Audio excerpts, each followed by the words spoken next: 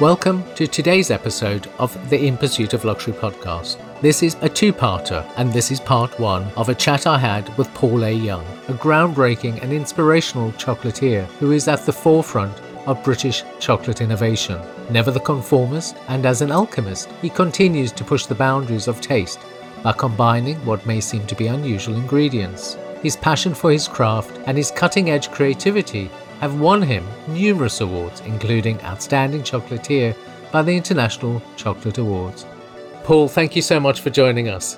Thanks for having me. It's a real treat. Real treat. I don't know where to go with that.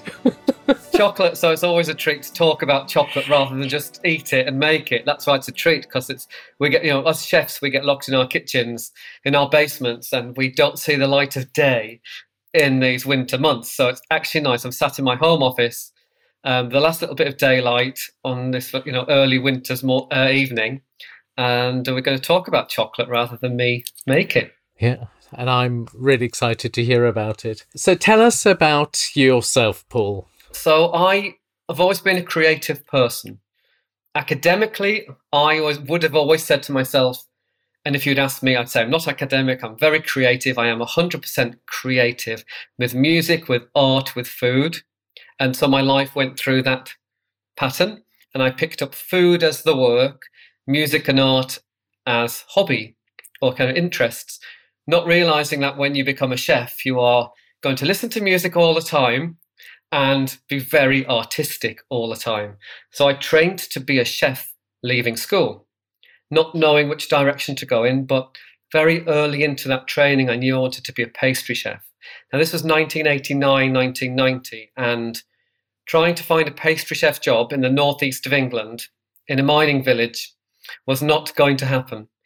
So I was a chef doing all kinds of jobs in every kind of place. I worked on an army barracks, in care homes, in hotels, in restaurants, and I still yearned to be in the pastry section. And it was a very, very lucky job offer that I got from doing a 1 week agency job in Leeds when I lived in Yorkshire, in Leeds, in 1996, and where Land Rover were launching their Discovery, and Marco Pierre White and his team were doing all of the catering for hundreds of people a day for lunch and for afternoon tea. And of course, I ended up in the pastry section, and I got offered a job halfway through this contract, which was amazing. It was to join the Criterion Brasserie, which Marco had just opened in Piccadilly. And as a young chef in 1996, you just say yes. You don't say no or I might, I'll think about it. You just say yes. And I had just bought a little 2-up, 2-down house, so I rented it out to friends, lived on a friend's sofa for 6 months, because when you go from Yorkshire to London, your money doesn't go anywhere. But I loved luxury dining, and I not as a customer, because I hadn't been to many places that I would call luxury dining at that time. But I loved the dressing of the plates, the demanding accuracy of the recipes, the fact that everybody, almost hundreds of people every night, up to 350 people a night, would have this luxurious, wonderful, glamorous, shiny evening. And I would stand at the night bus stop at 1 o'clock in the morning after doing an 18-hour shift thinking, I can't believe I'm here. And that kind of first experience of coming to London, working with world-class chefs, demanding menus, demanding turnaround of product, but with such skill and accuracy, you get hooked. You either love it or hate it, and you last or you don't. And I lasted, and I did have a few wobbles. It gets very, very exhausting. But I worked my way through, and I ended up working at the 3-star Oak Room with Marco Pierre White, Titanic, which I headed up one of the pastry teams there. And then I reopened Quo Vadis, which Marco Pierre White had, and reopened. And he opened London's first £1 million bar on the first floor.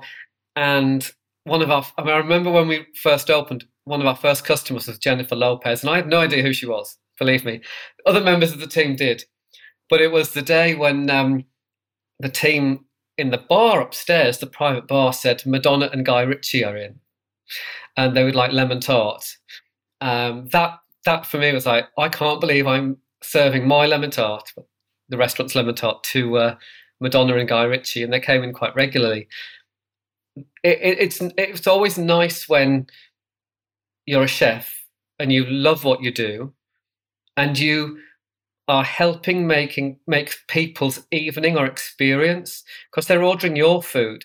I know some of those recipes were Marco's recipes, but when you've made it from scratch and you know that you're working in a luxury restaurant, in a high-end Michelin star style restaurant, and everyone's coming in for one thing: to have a great time, to eat great food, to have great drinks, great conversation.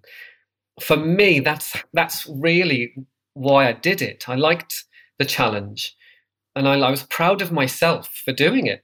And at that point, I hadn't even tickled chocolate, just making petit fours and a chocolate tart and chocolate pudding.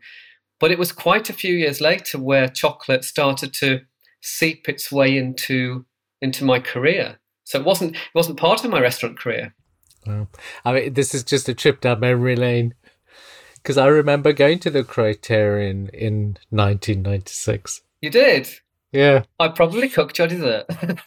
No, and I remember I used to go there quite a bit, and Bjork used to go a lot. Yeah? Wow. Wasn't the room the most stunning dining room? Yeah, I mean, amazing. The building's still there. The building is still there, but I don't think it's a fine dining restaurant anymore, unfortunately. But you can still go and experience the beauty of the room. Yeah. I mean, it's worth, if I was a tourist and I knew about it, I'd walk in, just look up and around and walk out. Yeah, I mean, I can remember. I mean, it was just so vast. Yeah, we were told that when Marco and his team moved in, I think it was owned by either Trust House, Forte or Granada, and it was like a canteen.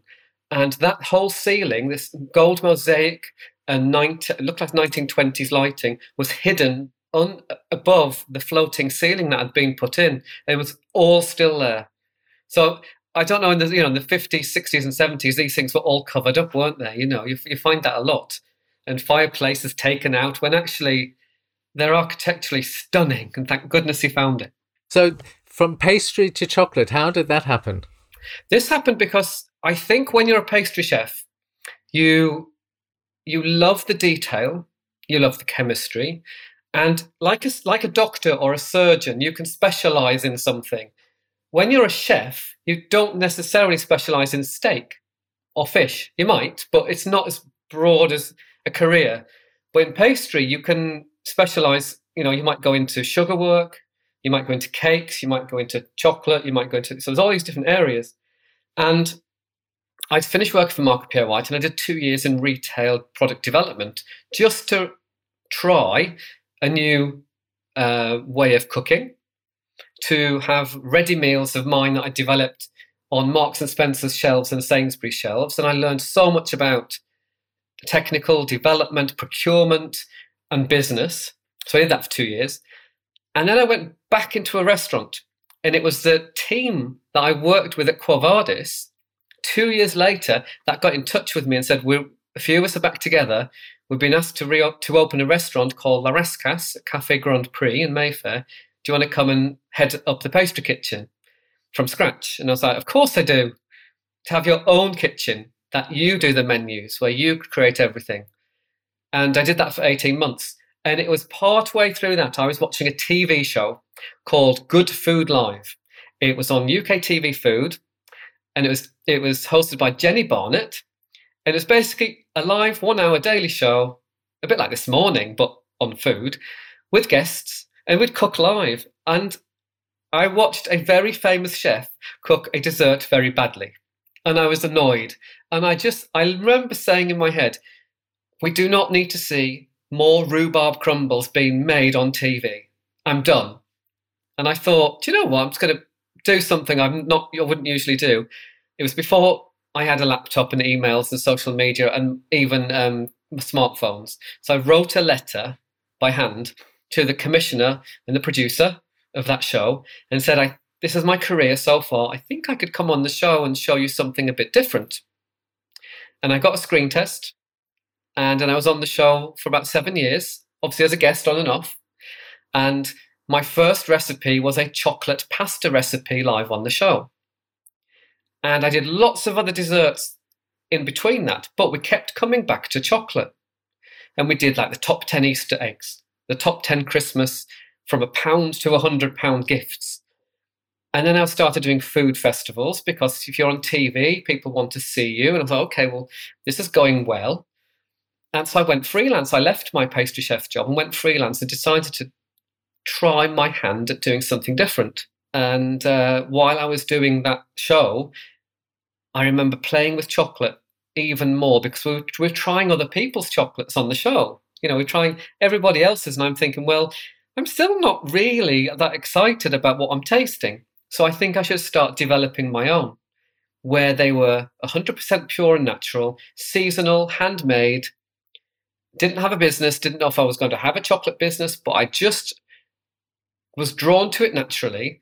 I taught myself. I've never been trained by anyone in chocolate at all, because I didn't want to make Belgian chocolates. I wanted to make a new style of British chocolate without glucose syrup, without artificial flavourings and colourings. I wanted them to be about the ingredients we have here in the UK, or super fresh. So you have to buy them and eat them, and you can't keep them. So very luckily on TV at the same time. So every time I would go on TV, I would talk about chocolate, doing food festivals. And then I got an opportunity. Chantal Cody, who at the time owned Rococo Chocolates, she was the queen of chocolate in London at that time, super skilled. She got in touch with me from one of the food festivals, because she had a stand there, and asked if I would make 2 handmade chocolates using Taylor's port for her King's Road shop. Now, at that point, literally, I was like, oh my, ... I've been asked to make chocolates for a chocolate shop from someone I respect greatly. It's one of those times where you think, oh my goodness, can I really do this? And she loved them, and they sold out. And she said, you need to meet somebody who's just started National Chocolate Week, and the Academy of Chocolate has just been set up, and they're having their first World Chocolate Awards. Your chocolates, you should enter them. So I was, no, I don't have a way to sell them, way to make them, etc. But I met this lady called Kate Johns, who'd set up National Chocolate Week, and she tasted my chocolates and went, you need to enter these into the Academy of Chocolate Awards. And so I did. I was forced to. And this is where things really started. My sea salted caramel, which was unheard of back then, won a gold award in the World Chocolate Awards, and 3 other chocolates won silvers. And the phone started ringing. It's that story of journalists ringing when you had to put product on their desk rather than see it on social media. And people were saying, where can I taste this salted caramel? Why would you put salt in caramel? Caramel's caramel. And I got in touch with my business partner at the time, because we'd had this twinkle of an idea about chocolate business. And I rang from the awards ceremony saying, I've just won this gold award. Do you still want to start a chocolate business? Something that's not been in London before like this. And that's how it started. That sea salted caramel is still our biggest selling chocolate, and the recipe hasn't changed. And that was probably 18 years ago now. And we started looking for premises. So it was literally like step by step, runaway train stuff. I didn't look and reference other people's chocolates at all. I only owned one chocolate book, which I didn't like because it was Belgian chocolates and it was using a lot of artificial ingredients. And I just thought, this is not for me. You know, my pastry chef career is use fresh ingredients and make them fresh every day. I thought, well, we have bakeries that do that. We have restaurants that do that. Why can't we have a chocolate shop that does that? I used to go to Paris every January for pastry inspiration. I started going for chocolate inspiration, and I saw that a lot of the small chocolate shops, if you looked through to the back, or there were stairs down or stairs up, I realised that a lot of them were making their chocolates in-house, and they had done for decades and decades. And I tried to reference somewhere in London that did that, and there was nobody. There wasn't a shop where you could do that. And I didn't have any other reference point, where I still don't have, or even in the UK, that many chocolatiers. It's still perceived to be either super technical or unapproachable. The chocolate today is not the same. It doesn't taste anyway. It doesn't taste the same as it did all those years ago. And is that because it's mass produced now? When we were younger, I think when businesses were smaller, I know some of the businesses you're talking about, when they were either making by hand or in smaller scale, they were probably using sometimes a better quality chocolate, but it would have been more expensive. And when you scale up a lot and you get investors involved potentially, your margins are pushed. And quite often I've seen this and I've tasted it too, so I agree with you totally. Not with all of them, but quite a few, that the character that you loved and fell in love with is lost because they've bulked up, and now they're machine made.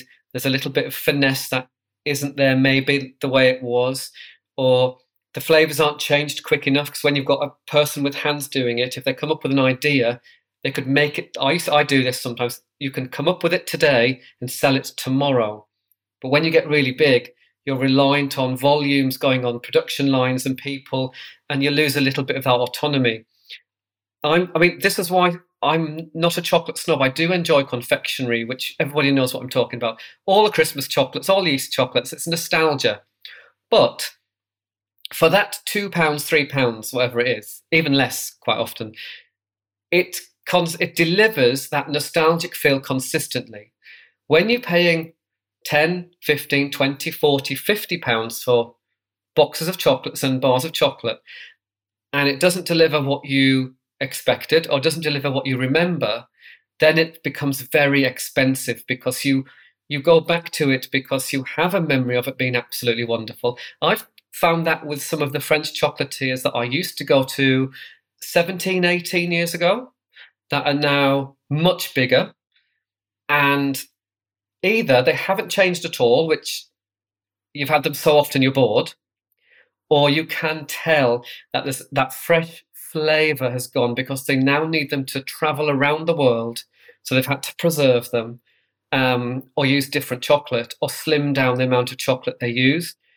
I think sometimes there's compromise, and if you know your products, which it sounds like you do, it's such a shame when you go back and it just doesn't give you that same feeling. 'Cause chocolate is one of those few foods that is emotional. As soon as you eat it, it's either going to make you smile or not. It's going to melt in your mouth. It's a full-on experiential feeling, and you're buying it to make yourself feel good and better, or somebody else. I want to talk about you as an innovator and an alchemist, because I have these visions of you in the kitchen, and I've been to your shop in Islington many times, and I just have these visions of you with cauldrons and things.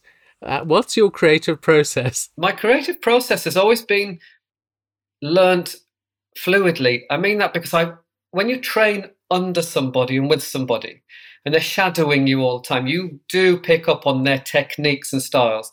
Now, maybe I was a bit arrogant 18 years ago when I said, I'm going to make my chocolates. I was just bored of eating the same thing. And I thought, what's the worst that can happen? If I start my own way of developing and my own creative process, what can come out will either be disastrous and I'll have to change it, or it will work sometimes, or it might work all the time. And all I did right back at the beginning was make sure that everything I made was fresh with real ingredients, rather than a flavour drop or a shop bought concentrate or something like that. And I then opened myself up, which is quite hard when you're working 7 days a week in production and you're trying to make your business work. But you pull on all of the things, all the places you've been, all the people you talk to, all the seasons, all those. And for me, it's about a feeling. So if I'm making Christmas chocolates, my process has always been the same. I think about that very early in the year. So it has to be March or April, because it takes a long time to develop them, make the samples, decide the packaging, do shelf life. So this year we started our Christmas development in February, so we start next year's Christmas closer to the previous Christmas. And I close my eyes and I say, how do I want to feel? This year, am I wanting a traditional feeling? Am I wanting a Scandi feeling? Am I wanting a European, like German Christmas market feeling? Am I wanting party feeling? Because most people take out their Christmas chocolates at a party, a gathering, Christmas Eve, Christmas Day, after dinner, before dinner, or because it's Christmas Day, they've opened their sparkling wine and champagne for breakfast and their chocolates, because you can. And I want some of the chocolates to fit into that person's feeling and emotion. So the kitchen I'm constantly developing while production's going on, because I talk to my team while I'm doing it. I used to keep it to myself because it started with just me and then one other chef, then a head chocolatier and me and a chef. And it kept, building. And now I talk to my team about it and I say, what do you want? Because something you realize, we all get to this point, you'll either roll your eyes or smile or sigh, is you get to a point where you realize that 15 years has gone past and you're not quite as relevant as you were, because the people I'm employing now are 20, 21, 22 and have a completely different nostalgia than I do. And if I continually move with my nostalgia, it becomes very old-fashioned. So I ask them, what's their nostalgia? What are their parents who are my age or younger, teaching them about all of their things they eat? So I realised that if I didn't involve my team and ask them to develop some products, to come up with ideas, that I'd get left behind. So I've had to do what maybe I think a lot of chefs don't do, because we get very protective of our recipe books and our notebooks and our ideas, and I want them all to be my ideas. I don't. I used to fear that if people came into the shop and it wasn't all my idea, that it wouldn't be authentic. But that's really, really selfish. I feel that's selfish. I felt that my team would feel more part of this business and part of the magic of making chocolates if I involved them in my creative process. And my chefs have become fantastic product developers now. They come up with ideas, and some of the ideas don't work initially, but we morph them into products that work. So now it's a collaborative thing. It used to be very insular and just me. Now it's collaborative. I get so wound up by that word showstopper now, because if everything has to be a showstopper, we lose sight of the simplicity of the beautiful slice of Christmas cake with spiky icing. Doesn't matter if you can decorate a cake or not. Everyone can get a fork and spike the icing up. And I still love that. That's where the difference now is. A Christmas cake isn't necessarily a fruit cake soaked in brandy with all of the spices in. It's quite often any cake with festive, winter, Christmassy, particularly right now. We had Scandi a few years ago, but right now it's very much the European Christmas market, so gingerbready style decoration. And it's a Christmas cake. So I try to keep some of those traditions alive by keeping it simple so that I remember it for me. But for my business, I have to look at what everyone is expecting from us. And can we start something new? A few years ago, I started making mince pies, but instead of putting pastry on top, I put brownie on top. I did a brownie mince pie. It just took it sideways slightly, still tasted like a mince pie, but it didn't have that kind of dry pastry, then fruit middle. It was fudgy and gooey and chocolatey. So that kind of process of when I talk to my team and their traditions are different, their traditions seem to be from things like Bake Off, which is being on over a decade. So if you're 22 and you've been watching it since the beginning, that's some of those things on there, your tradition, whereas I see them as quite current. Or at the beginning of Bake Off, that's the things I was making with my grandma when I was 8 years old. Scones every Sunday, Victoria sponge, chocolate cake, Swiss rolls, So that's where it's different. It's just my team bring a modern's the wrong word, kind of an up-to-date lightness to it. That they're not scared of clashing colours, clashing flavours, clashing styles. It's very much anything goes, which I do love, because I think if you're too traditional in patisserie and chocolate, that's going to get left behind a little bit. You've got to kind of mix it up a bit. I mean, it's interesting. I think years ago, did you make a Yule log type thing with chestnut in the middle, with the dacquois? For the shop or on TV? On TV. I did do a Yule log on TV. I can't remember what it was for. I have no idea, but I made it after that. See, I love it when someone makes something I've made on TV. It's great. It took me about 5 weeks. Yeah, this is the other thing. The simple things that are most effective are the things that are 3 or 4 steps, but a lot. For example, I'm not a big fan of dessert entremets. They're the glazed, shiny, multi-layered desserts where there's a lot going on. It's never been my style. I've never loved it because I love a slice of amazing apple pie or a fantastic slice of raspberry sponge or something, and I can appreciate as a pastry chef all of those type of desserts. But actually, as I've got older, what I love is the very best pastry with the very best apples and the perfect sweet and tartness and the perfect creme anglaise. I find those more enjoyable and more fulfilling, and they're easier to make, they're quicker. Everyone has their own interpretation of it. It doesn't matter if your pastry is a bit thick or a bit thin. And this pressure sometimes to make these elaborate entremets where it's very easy to put too much gelatin or too little, temperature's not quite right, or very easy to get one texture, but it's all different flavors. It's hard. You see it on Bake Off, you see it on Bake Off the Professionals.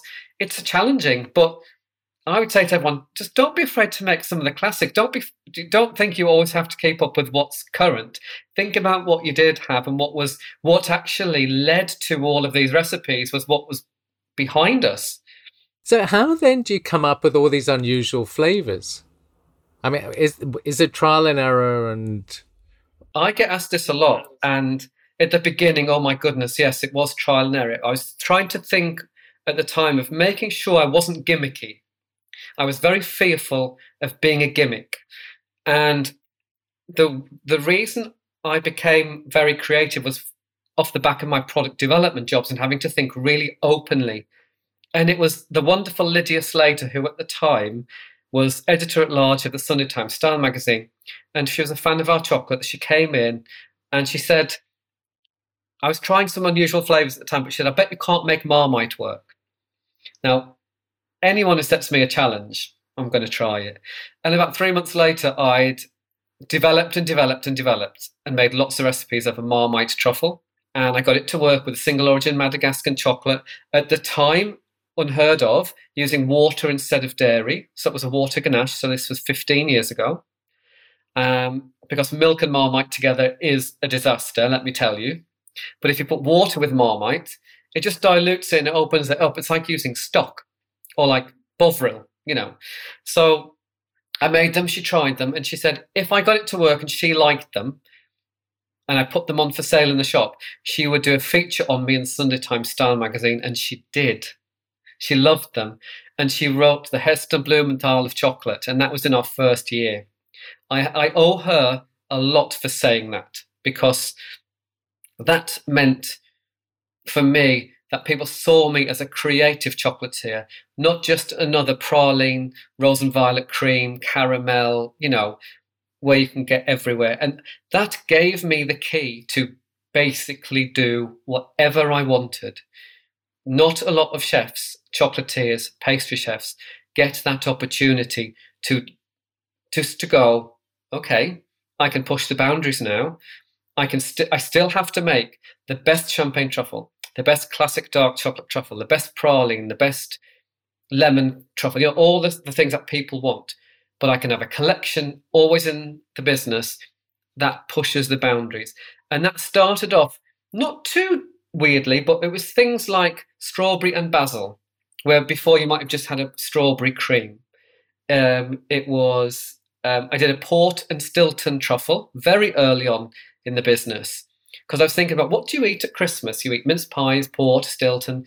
And I just that's how I started to look at my chocolates. What do we eat together that you don't see often in chocolate, that can be transposed into chocolate, which is why we have things like a Bakewell tart chocolate, ginger cake and custard.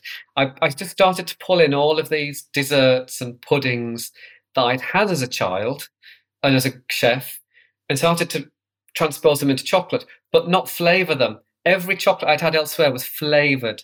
I made sure that we made gingerbread, a ginger pudding, and made a custard ganache and put them together, rather than just putting some stem ginger in and some vanilla. I used to put pink pepper in rhubarb, and that's how it started. And as soon as you go heading rhubarb, and you go, oh, rhubarb and ginger's nice, rhubarb and pink pepper's nice, rhubarb and strawberry's nice, raspberry, you end up with thousands and thousands of recipes or potential recipes just by then listing your next one and going, right, lemon tart, lemon posset, lemon meringue pie, lemon cheesecake. And all of a sudden you think, I thought cheesecake, well, I'll use cream cheese instead of cream because it's sweet and savoury.